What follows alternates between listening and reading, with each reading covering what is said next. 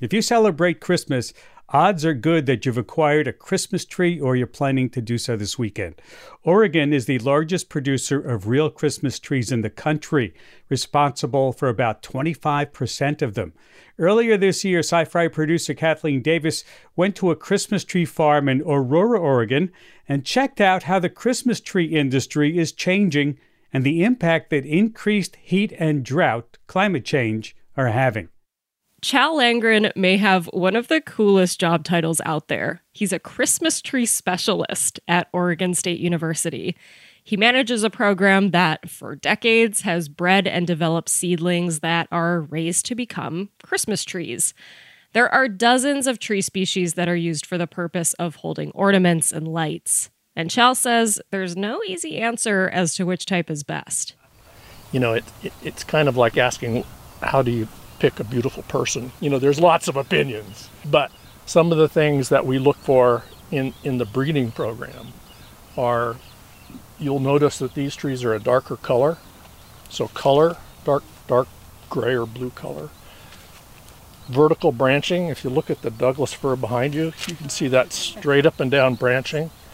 That helps fill in a lot of holes on the side of trees for ornaments.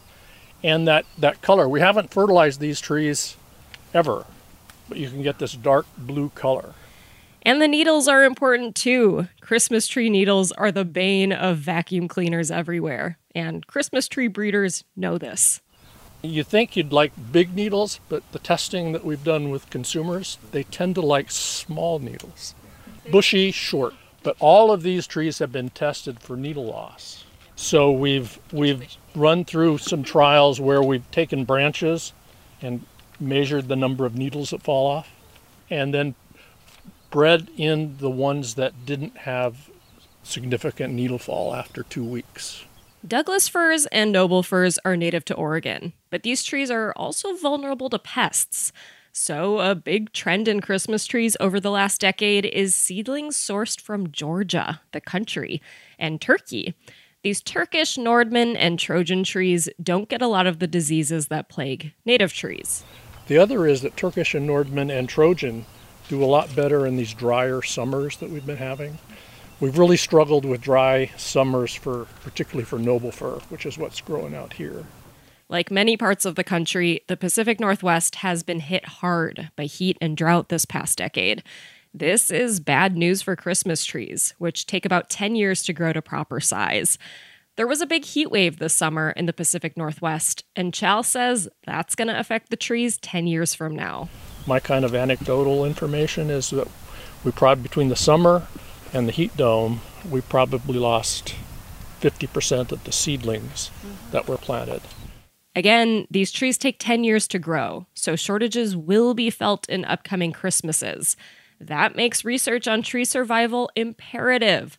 Chal and his team have been experimenting with adding different things to planting soil and trying out different fertilizers, really throwing things at the wall and seeing what sticks.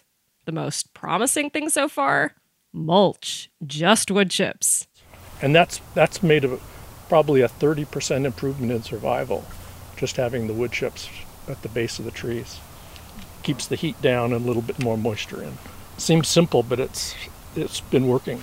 What'll really help? Cooler summers and more rain. That may just need a Christmas miracle. That was Sci-Fi producer Kathleen Davis reporting from Aurora, Oregon.